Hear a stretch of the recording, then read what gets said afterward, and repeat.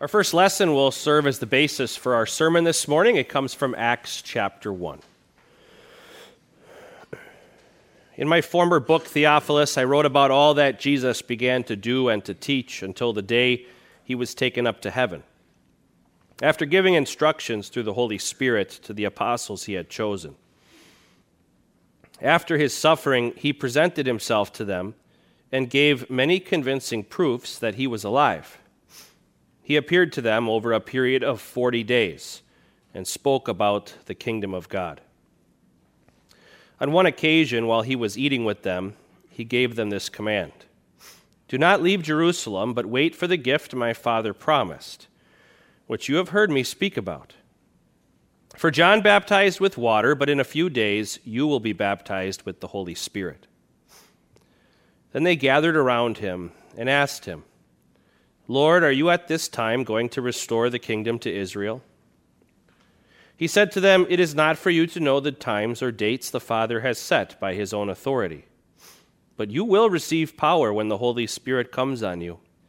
And you will be my witnesses in Jerusalem and in all Judea and Samaria and to the ends of the earth." After he said this, he was taken up before their very eyes, and a cloud hid him from their sight. They were looking intently up into the sky as he was going, when suddenly 2 men dressed in white stood beside them. "Men of Galilee," they said, "why do you stand here looking into the sky? This same Jesus who has been taken from you into heaven will come back in the same way you have seen him go into heaven." Good morning. How are you guys? Good to see you today. You guys going home for Ascension parties today? We are celebrating this festival called Ascension, and it's really just as big of a deal as Christmas, but we don't usually make as big of a deal out of it as Christmas. Every year, we spend a whole month getting ready for Christmas, right? We call it Advent. And then we have parties for Christmas. We have gifts and presents for Christmas. Why? Because we're celebrating when God came into the world to save us, right? That's the beginning of Jesus' saving work. Well, today's the end of it. He came down to this earth for Christmas, right? He lived a perfect life. He suffered our hell. He died our death. He rose from the dead Easter Sunday, and then 40 days later, he went back to heaven. Christmas is Jesus coming into the world to save us. Ascension is Jesus leaving the world because he finished saving us. It should be just as big of a deal as Christmas, I guess, but we don't often make it that big of a deal. Ascension is an awesome time of the year because it helps us as a church better understand why we're here. What's the purpose of having a church? Today we're going to hear that Jesus says we are his witnesses. When he went back to heaven, he did not leave us alone. He sat down at the right hand of God, and that's not a place far, far away. That's everywhere. You know that God is everywhere, right? We call that omnipresent, that God is present all places, all the time. When we say that Jesus ascended into heaven and sat down at the right hand of God, what we mean is he now also fills all things. He's right here with us right now. He promised in our gospel acclamation, "And surely I am with you always, to the very end of the age." And Jesus is. With us, he sends us out to be his witnesses, to tell others what we have seen and heard about him. That he came to this world, that he lived a perfect life for us, that he suffered our hell and died our death and rose from the dead so that we could be forgiven and spend eternity with him. We are here, and Jesus is with us, and now he sends us out into the world to be his witnesses. We'll talk more about that in our sermon today. Let's pray. Dear Jesus, you have sat down at the right hand of the Father. You have completed your work of saving us, but you are not finished working. You continue to work through your powerful word as it is preached. Help us to trust your saving power. Help us to trust the powerful word that you have entrusted to us. Help us to use it for ourselves and to share it with others, that people in our lives might have the same comfort, the same peace that we have. In your name we pray. Amen. Let's pray. Lord Jesus, King of glory, on this day you ascended far above the heavens, and at God's right hand you rule the nations. Leave us not alone, we pray, but grant us the Spirit of truth, that at your command and by your power we may be your witnesses in all the world. For you live and reign with the Father and the Holy Spirit, one God, now and forever. Amen. This definitely feels different than Christmas, doesn't it? We had a good number of people here Thursday night, as you might expect, on the Thursday of Memorial Day weekend, but even that didn't quite feel like Christmas. We have this cultural norm to build up to Christmas. We have Advent every year. We prepare ourselves for that whole month. We celebrate. Sometimes like there is no other time during the year, right? We have these big celebrations around the time of Christmas, but you don't see that too often around Ascension. I did hear about one church in our fellowship that does a pig roast every year for Ascension to try to make a big deal about it. Maybe we could file that away for next year. But this is a big day. This is a big time of year. This is a big celebration. Every bit as important as Christmas. The Son of God who came into the world has now left the world. But he has not left us alone. He sat down at the right hand of God. Miracle of miracles.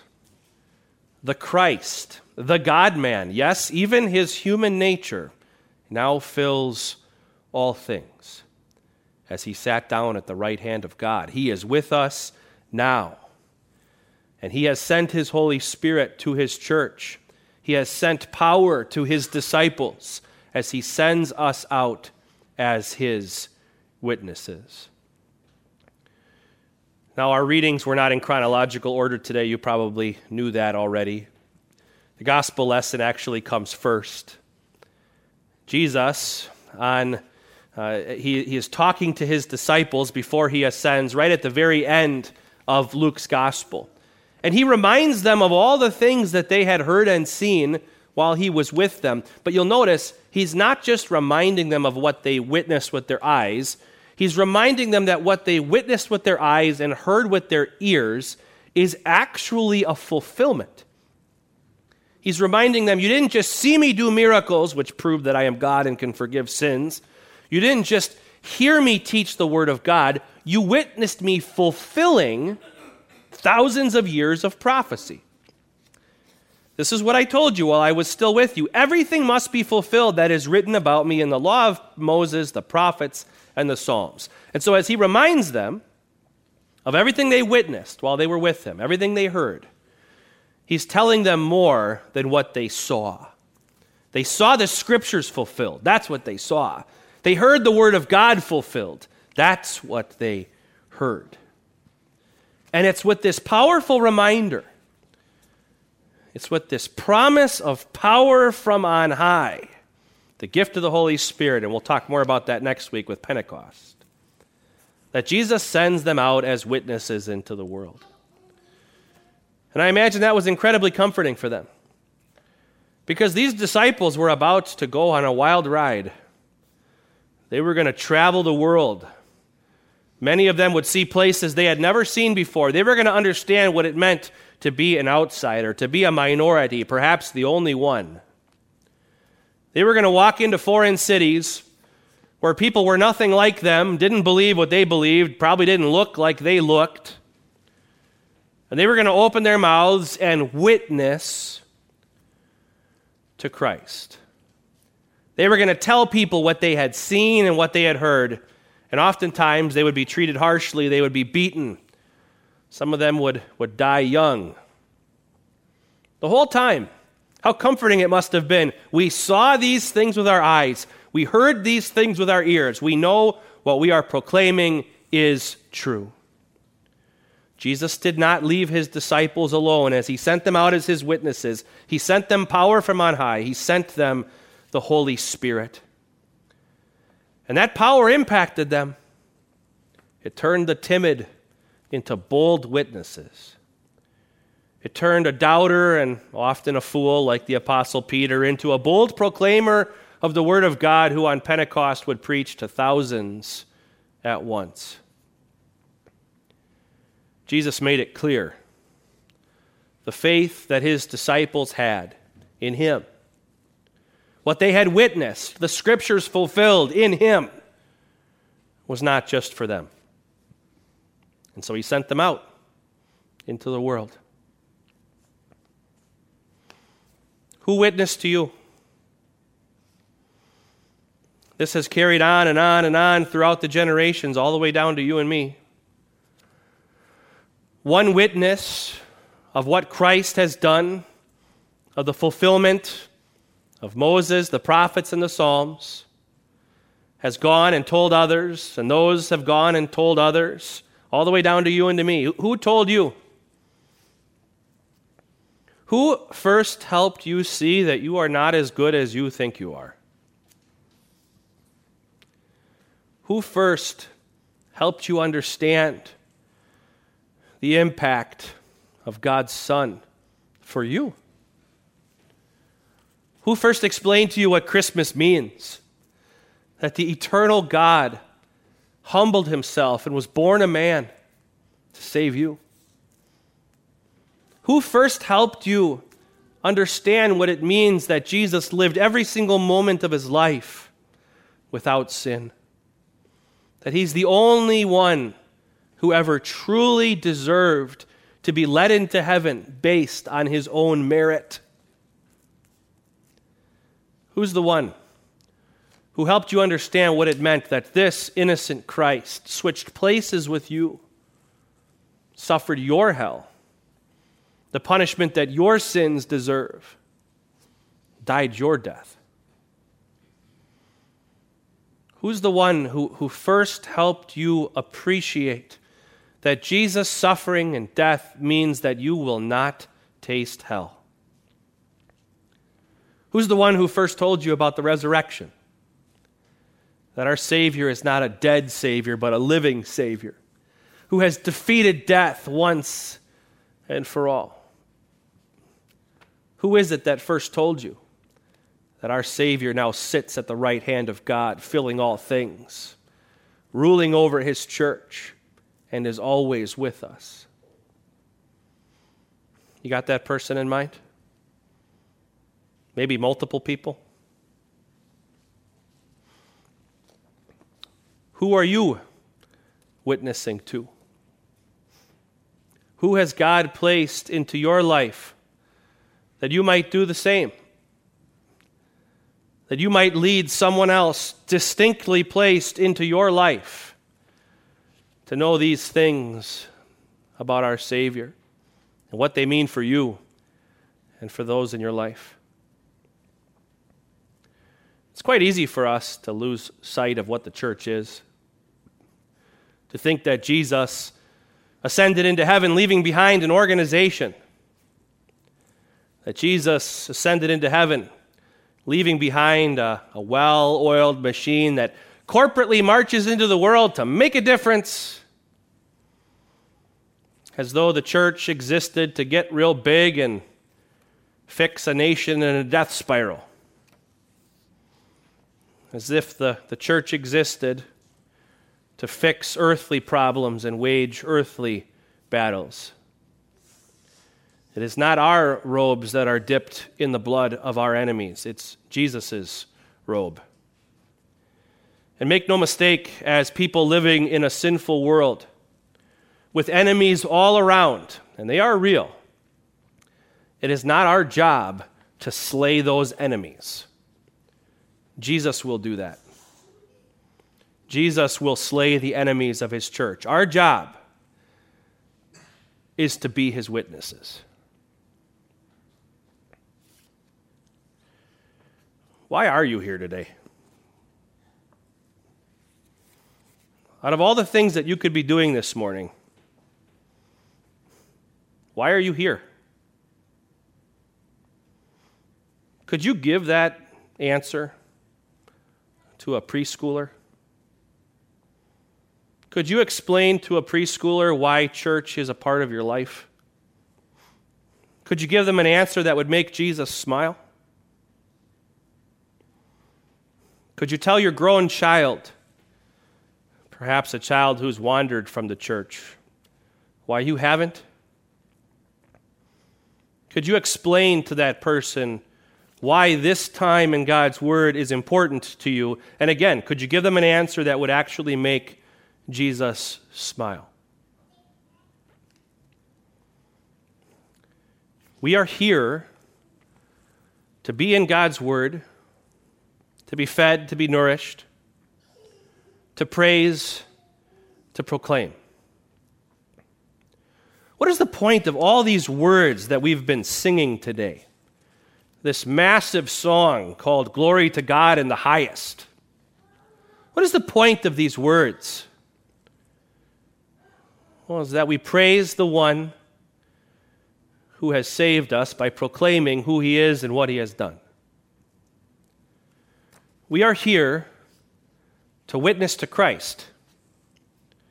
Even when we come here, we are his witnesses. My job is to tell you what Christ has done for you, who he is and what he has done. And your job is to respond with praise, with proclamation. Yes, this is who our God is. This is what he has done. You are not pastors. I'm not saying you should be. You don't have the call that I have at this point in time. But you are witnesses. You are witnesses. You are witnesses of the fulfillment of Moses and the prophets and the Psalms. You are witnesses of all God's Son came to do for you. And you are witnesses of what he has done for others in this world as you have heard his powerful word proclaimed. You are witnesses of the fact that God has not left you alone to do this work.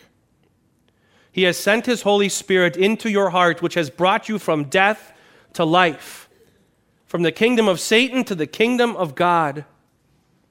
God has done this in you, no one else.